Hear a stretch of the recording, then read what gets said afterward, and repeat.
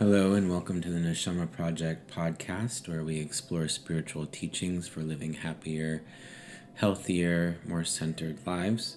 I'm Rabbi Ben Newman. Today we're going to be discussing the Torah portion of this week, which is Shlach Lecha from the book of Numbers.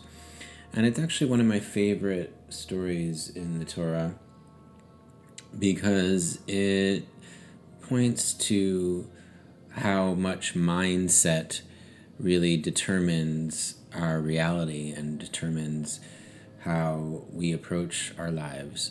The story of this parsha begins when there is a command from the Holy One to Moses to tell the people of the tribes to each send one representative to go and explore the land that they're about to enter. And this is a time when they're thinking about entering the land, but they're still in the wilderness. And so they send a representative from each tribe, and they come back, and 10 of the spies, as they call them, 10 of the people who are sent to go and explore the land, come back with a negative report, and they say things like, "It's too hard for us, they're all giants there, and we look like grasshoppers in their eyes, and there's just no way that we can enter the land. We'll be destroyed." And two of the spies, two of the reporters, Caleb and Joshua, say it's a good land, flowing with milk and honey, and that we should enter it, and that we're going to be blessed. So this is all an exercise in understanding that perspective really shapes our reality, and that you can view the challenges in your life as obstacles that can't be overcome, or you can view these same obstacles as challenges that help us to grow, and you can look on the positive side of what lies ahead. So I'm going to present two Hasidic commentaries today. One is from a book called the Or HaMe'ir from Zev Wolf of Zhytomyr from 1798, and the other is from the Or Torah from the Maggid of Mezrich, published in 1804. Both very important Hasidic commentaries. And we'll start with the Or HaMe'ir. He's commenting on the verse from Numbers 13:27 to 28 and 30, which says, "They spoke to him, saying, 'We came into the land where you sent us. It indeed flows with milk and honey, and this is its fruit. But the people dwelling there is strong.' But Caleb silenced the people for Moses, saying, 'We will indeed go up and inherit it, for we are able.'" The meaning in terms of Moses' wanting them to scout out the land of Canaan was to teach Israel to scout out all the letters that are dressed in land, quote unquote, or earthly things. To this they replied, "Yes, we came into the land where you sent us. We indeed do want to see our king, to grasp divinity, even as found within earthly matters and human pleasures. We do not want to cheat at the service of God, doing things that alienate us from God, but we find it difficult. Not every mind is capable of this, acting in the lower world while pointing toward the upper. It is all too likely that we will fall, remaining almost completely sunk in corporeality. Not only will we fail to lift anything up, but we will bring down those sublime letters of Torah, just making things worse." Quote, "Only few can rise high." Babylonian Talmud, Sukkah 45b, having that power to uplift the letters of Torah. This was, quote, "the ill report of the land that the children of Israel scouted, saying, 'The land you sent us to scout is one that consumes its inhabitants,'" unquote.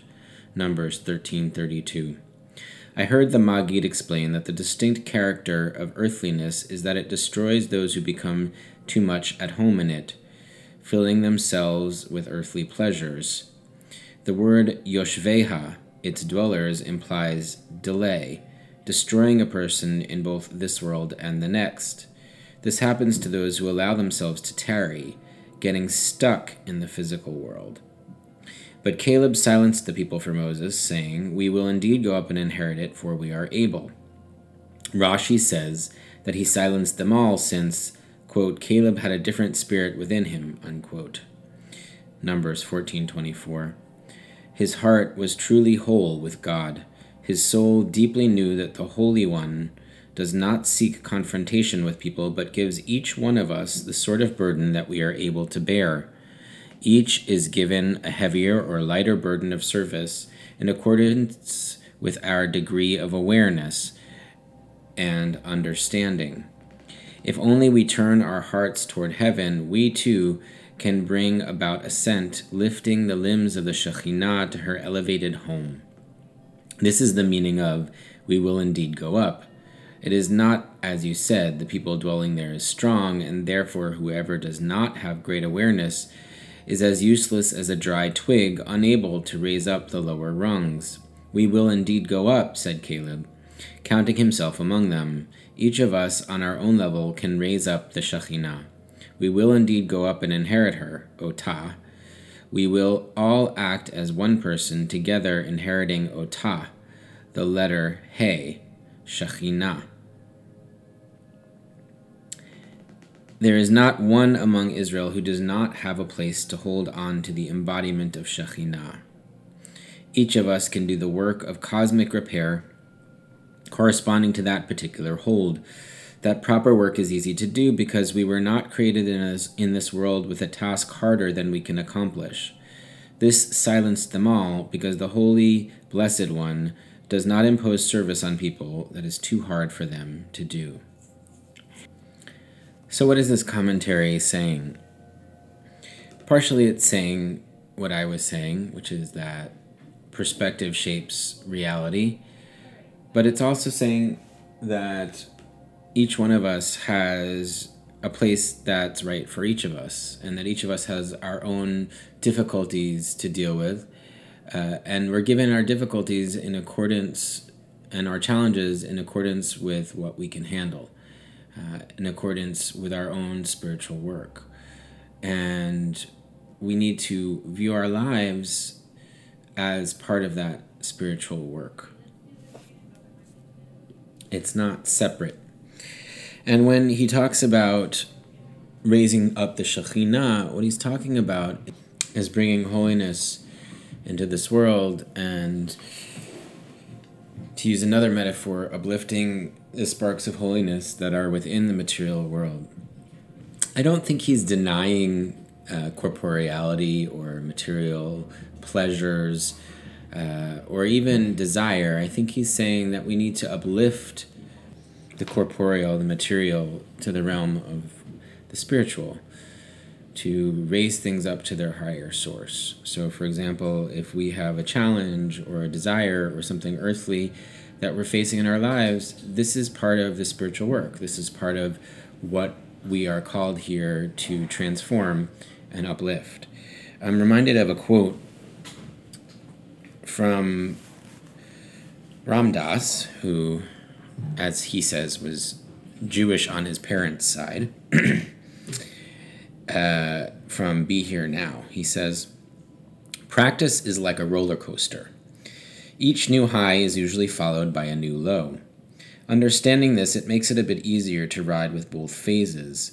There is, in addition to the up and down cycles, an in and out cycle. That is, there are stages at which you feel pulled into inner work, and all you seek is a quiet place to meditate and get on with it. And then there are times when you turn outward and seek to be involved in the marketplace. Both of these parts of the cycle are a part of one's practice. For what happens to you in the marketplace helps in your meditation, and what happens in your meditation helps you to participate in the marketplace without attachment. At first, you will think of practice as a limited part of your life. In time, you will realize that everything you do is part of your practice. Everything you do is part of your practice." And I think that's part of what Zev Wolf of Zitomir was talking about here, that the things that we perceive as materiality in our life or corporeality or just the land, quote unquote, are actually, that's the spiritual work that we have to engage in. And each one of us is given our own particular spiritual work according to our situation in life, according to who we are and what our soul was meant to do. So the second text I'd like to bring forward is from the Or Torah, which is from the Maggid of Mezrich. He's commenting on Numbers 13:32, a land, Eretz, that consumes those who dwell in it, Yoshveha. He writes, everything contains the 10 moral, human, and divine qualities. That is what we mean when we say that the entire Torah is God's delight. Even its narratives speak of some quality like love or fear. The Blessed Holy One is cloaked in each of them. You just have to take care to raise up every thought. If thoughts of love come to you, lift them up. The same with fear and all the rest. Don't just dwell or sit there with them. That would be really foolish.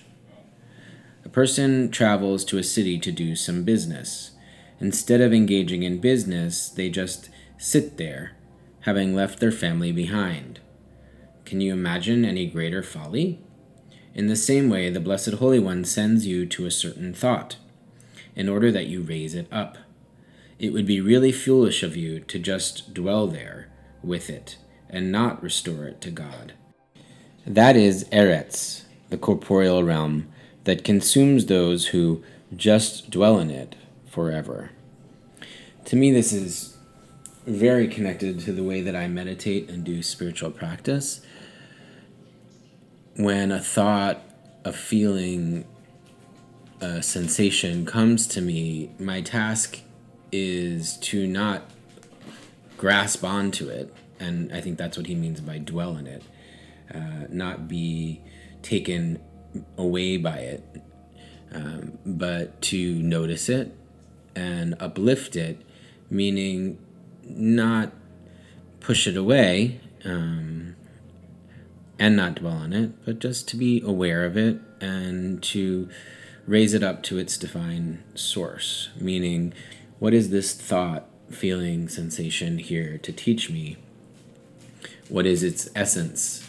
Why is it appearing to me, manifesting for me in this moment? And then to realize that it's impermanent and let it go, not dwell on it, not let it consume you and take you away from the present moment. And that's just my interpretation here. Arthur Green, the author of this commentary and translation that I've been reading from, says, like Moses' spies, we too are sent into the land, the world of our physical selves and worldly thoughts, in order to do the business of uplifting and transformation. How easy it is, like the 10 spies, to become intimidated, or even worse, to just forget what we were sent here to do. Rabbi Zalman Schachter Shalomi, when he talks about meditation, he talks about the Jewish version of meditation being really, instead of just letting go of your thoughts, feelings, and sensations and realizing they're impermanent, he talks about sending them back to the divine and returning them to their source in the divine, giving them up to God, so to speak. So that's a sort of a little bit more of a religious, spiritual, theistic version of meditation and spiritual practice. That being said, in essence, I think it's really the same thing. It's transforming these thoughts, feelings, emotions, sensations that might consume you and bring you down to something higher, to a higher purpose, to attach you to the great oneness, the great unity of it all, which is God, for want of a better term. God, so to speak, as the spiritual teachers say. So that's what we have for this week, Parshat Shlach Lecha. Thank you for joining me today on the Neshama Project podcast. Until next time, this is Rabbi Ben Newman. Take care.